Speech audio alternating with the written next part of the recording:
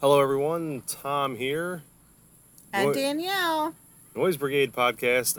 Notable by his absence, Bobby is not here, so I have a special guest slash co-host on this one, which she's appeared on here before. This is my wife Danielle, and I'm going to revisit an episode that Bobby and I did a few times ago. We had a lot of fun doing it, but I'm going to kind of rehash it a little bit. We're gonna do another worst of here. So without further ado, let's just jump right in. And I want to preface this whole thing by saying you may get some background noise. We're on vacation. We're just kind of putting this together using our non-normal recording, apparatus, if you will. So you'll hear some background noises, cars, kids, whatever in the background, but I just wanted to give you the content that you crave. So anyway, jumping into this kind of remix, if you will, of the worst of Danielle, my Yes. wife, worst movie, play, or musical you've ever seen. What do you have? Okay, well, let me preface this by saying that we had a friend that would um, make us sit down and watch like some really crazy stuff. So we saw a lot of like really disgusting movies and videos, but I'm going to go with like serious movies here. And the movie that made me cringe the most was not because it was horrible, but it was just personal. I didn't care for Saw 2, mostly because of the needle pit. Because I'm very open in that I am needle phobic. It's more than just like not liking needles. It's that I like, will punch people to get away from getting needles. So that particular part, I remember sitting there in the audience and just covering my eyes and about like hyperventilating because it brought that response, which is part of the reason that those movies were made. That's what they're supposed to do is feed on your fear. But for me particularly, it was a little too much. Yeah, and I think that's a fair point. The some of the those movies were made to, as you just said, elicit the response. There's one of those things though where sometimes these horror movies or even just movies in general, you'll get that response and it's just not. It, like you said, it hits too close to home. So Yes, that wasn't yes. it. Okay, so um, and I know this of you personally with the needle phobia, obviously, and beating people up basically to get a needle. So Yes. that one makes a lot of sense. Now, in that same sense, though, worst actor, actress, movie, musical, play, what do you have? This one's really hard for me because I don't like necessarily like avoid anything because of an actor or actress. And it will make a little bit more sense when we get to the next question. But the person that came to my mind after I was thinking about this for a while is Leah Michelle from Glee.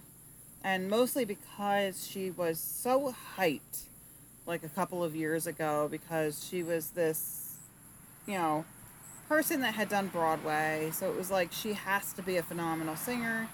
And I just found her really like overconfident and she has a nasally voice.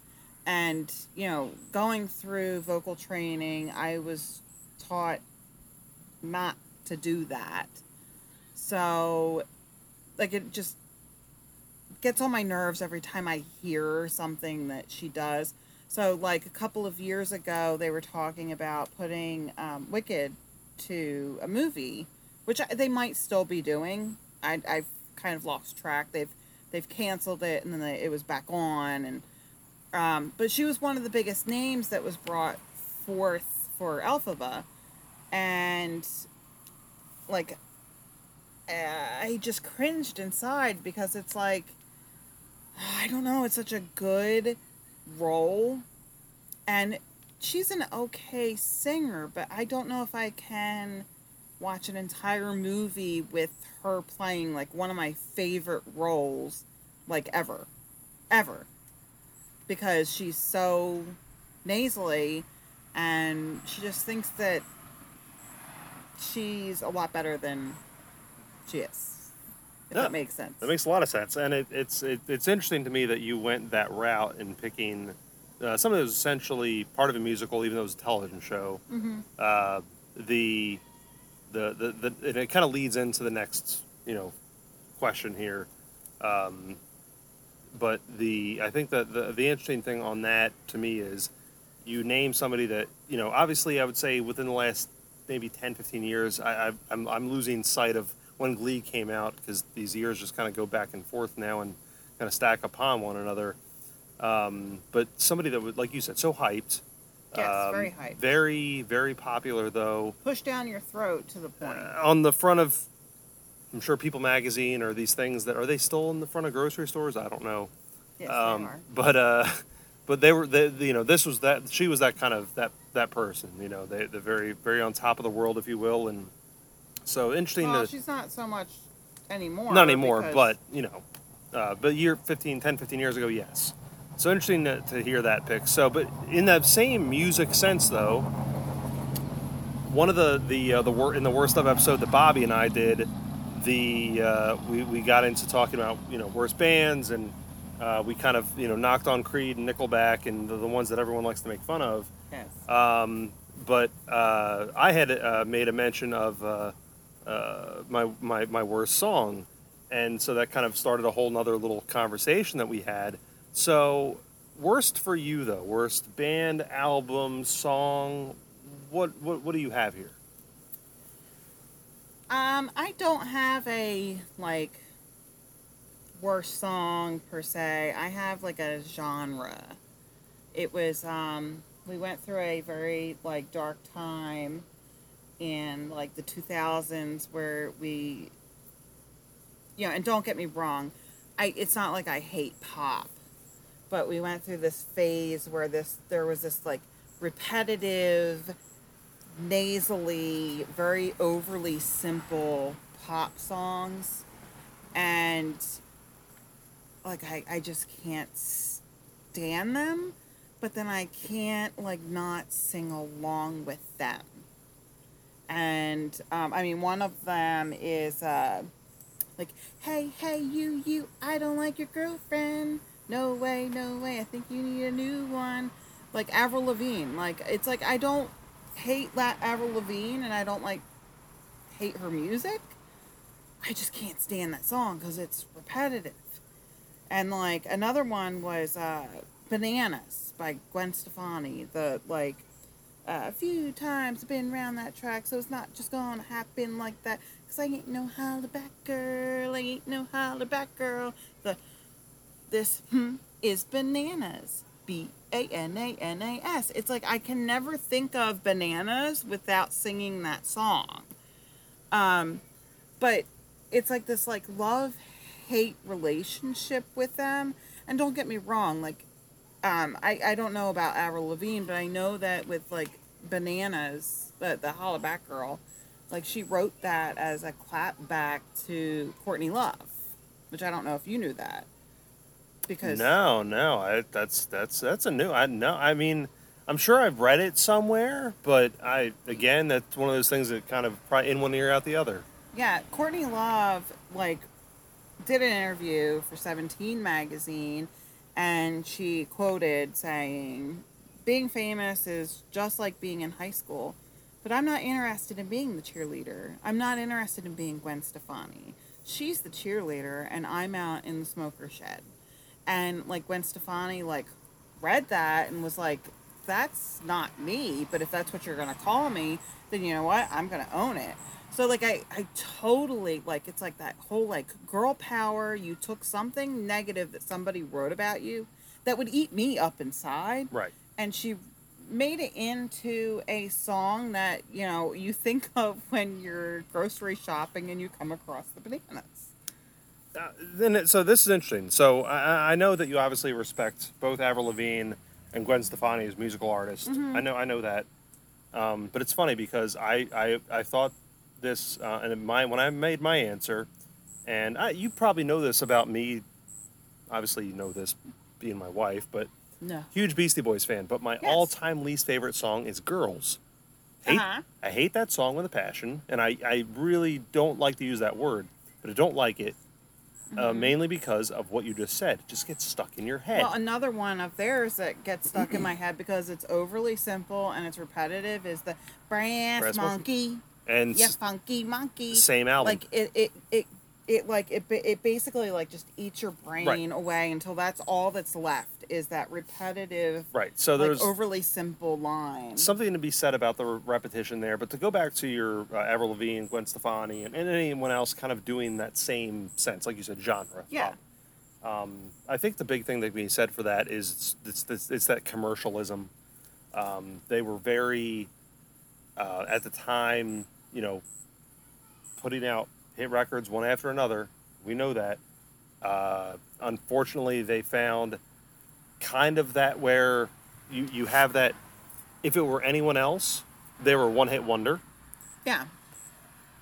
But they actually found they kind of found that in a box. They found to be, okay, I have this hit, and yeah, it might sound like my other music, but my other music is way better than this. Yeah. And so, yeah, that makes a lot of sense. Well, in doing my research on this, I actually did not know this about the Gwen Stefani song, is that that album, she was trying to make it out on her own, on her solo album.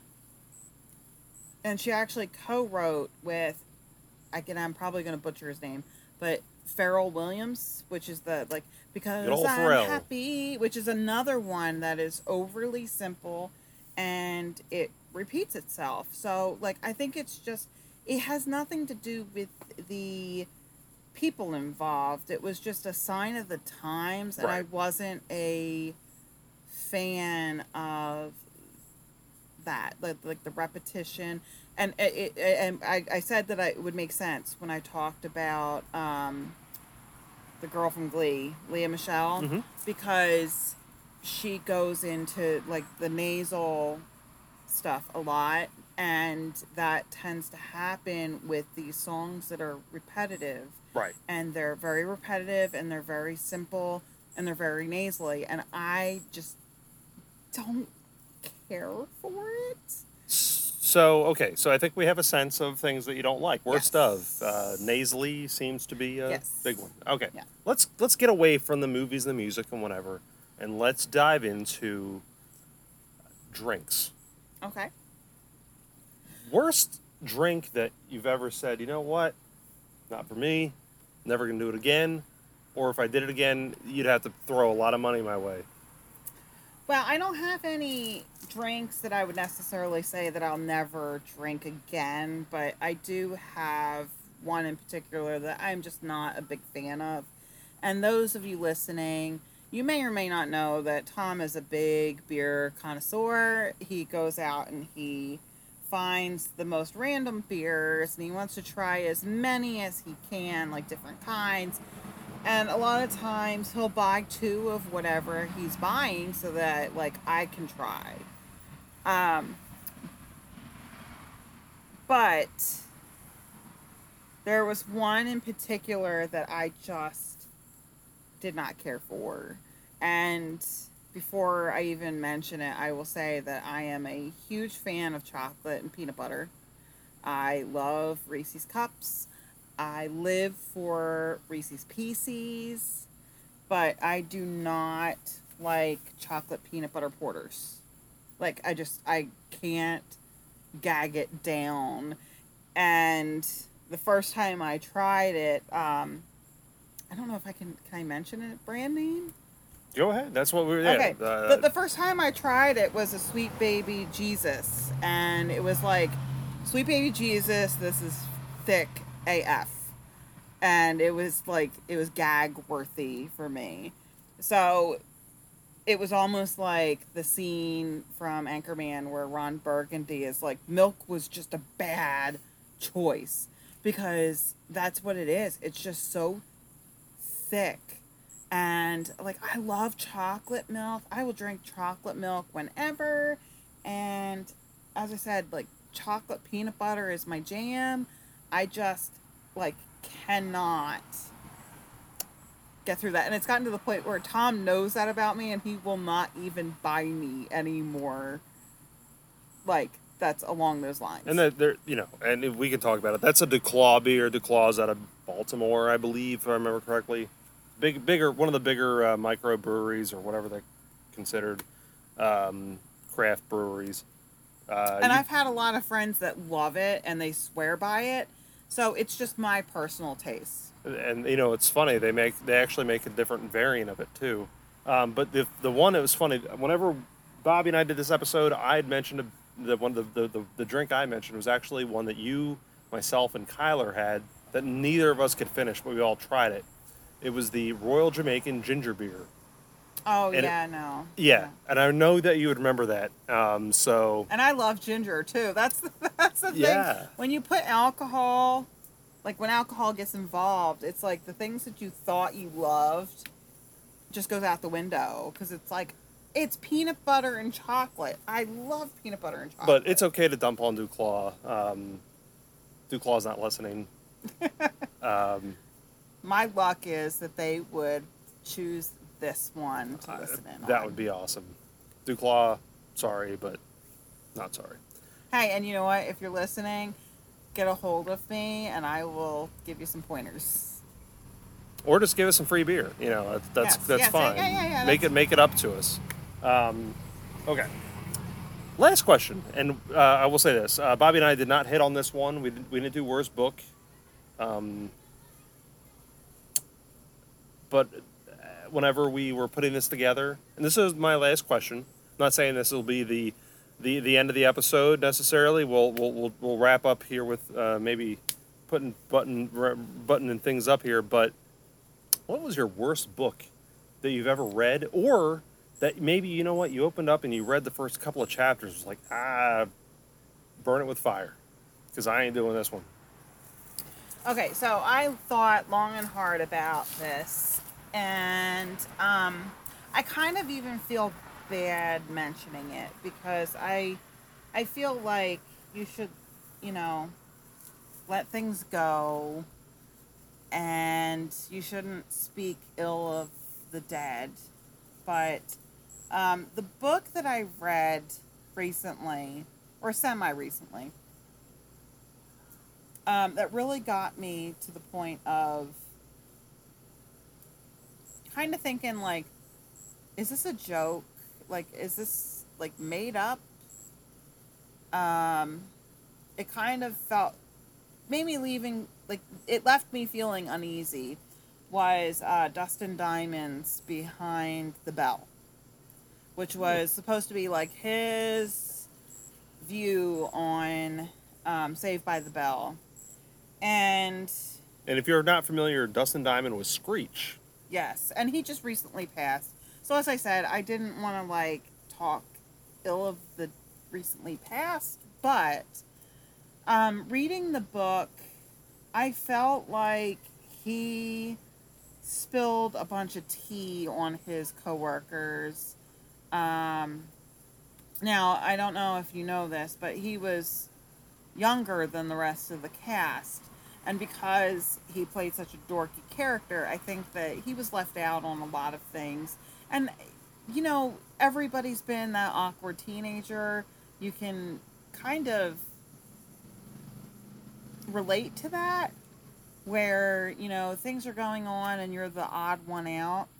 But he spilled some tea in the book. He basically was saying that, like, everybody dated everybody on the show, except for him. And this has been, like, pretty much confirmed by other cast members that, like, they were teenagers. So it's like, okay, well, this person has a crush on this other person, and they would date. but like he like told the story about like what was her name? Tiffany Amber Yeah, Kelly Thiessen. Kelly Kapowski. Kelly Kapowski. Like he like put out a story saying that she was like in a serious relationship with this guy while like she was going to the trailers of Zach and what's his name? The other guy. AC Slater. Yes, yes. So like I almost said basically- Zach and Miri, and that was No, the that's wrong, a different completely movie. wrong thing. Yeah. That's a different movie. But like he was basically like kind of just like calling them out on like their behavior as teenagers, where they were all forced onto the, not forced, but they were all on the show, and they're all these very attractive teenagers, and they're all like a year or two older than him, and he's playing this dorky character, so like he was left out. So like he goes on and he like blasts them for basically like jumping from trailer to trailer, if you get my hint on that. We all know what trailer jumping is. Yeah. It's fine. Go right ahead. Well, but I mean, the way that he was talking about it, it sounded like he was just like above it. It wasn't that he was left out. He was above it. He might have been invited, but he never partook. There was like, I mean, he suggested that there was like group stuff going on with the cast, but he was never involved. He was never involved. But then, like, a couple of chapters after that, he's talking about how he was going to Disney World and he was trolling for girls and, you know, and then boasting that he, like, slept with, like, 2,000 girls.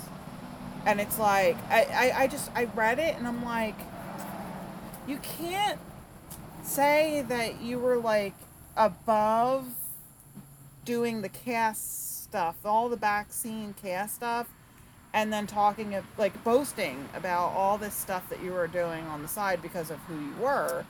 It left me with this sense that he was this awkward teenager and he was left out and he felt like he had to make it up.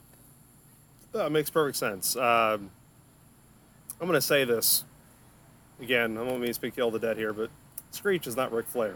There ain't no 2,000 women for Screech. No, I mean, and if there was, I kind of feel like, I don't know, that maybe there was some taking advantage of, like, well, I'm the dorky one. There's some groupiness going on or whatever. Yes. At that point. Yes. Yeah. It was like not that they felt bad for him, but you know, I really don't believe that there was actually 2,000. Does that make sense? Yeah. Like, I think that was fabricated. It was like, I was above all this stuff that was going on with the cast, but I was wanted. Right. Because, look, Right. I slept with this many people, so I chose not to sleep with them, but I chose to sleep with this many people, so I have value. And it like, I read the entire book, and it left me, like, sad for him, and I don't think that that's what he meant for when he wrote it. And I'm putting "wrote" in quotations because I kind of read that he said that he did not write it. It was a ghostwriter. Right. But I don't think that that's what he meant for. I don't think that he meant for those emotions that, like, I think that he always meant for people to feel bad for him. Oh, yeah. You know, because he was the dorky one of the cast, but I don't think that he meant for you to feel bad for him on, like, that deep of a level. Yeah, no. And it was awkward. That makes sense. So, look, we've hit, we kind of did a rehash of our worst of episode, but we asked very similar questions. We threw a different one or so in there. And I want to again reiterate, kind of open this up. We are kind of we're on vacation. We're in we're in Florida. We're at an RV park. So you probably heard a bunch of kids and cars driving by, whatever. And our recording situation right now is my phone on top of a container or half container of peanut butter filled pretzels. Yes. So, we're very high tech here. yes, audio quality aside, this has been fun. It's been interesting. There's been certainly a couple things here that I didn't know, and we've been together for over 20 years. So, yes. been a fun one. Once again, this has been another good, hopefully, episode of the Noise Brigade. You have anything you want to close us out with?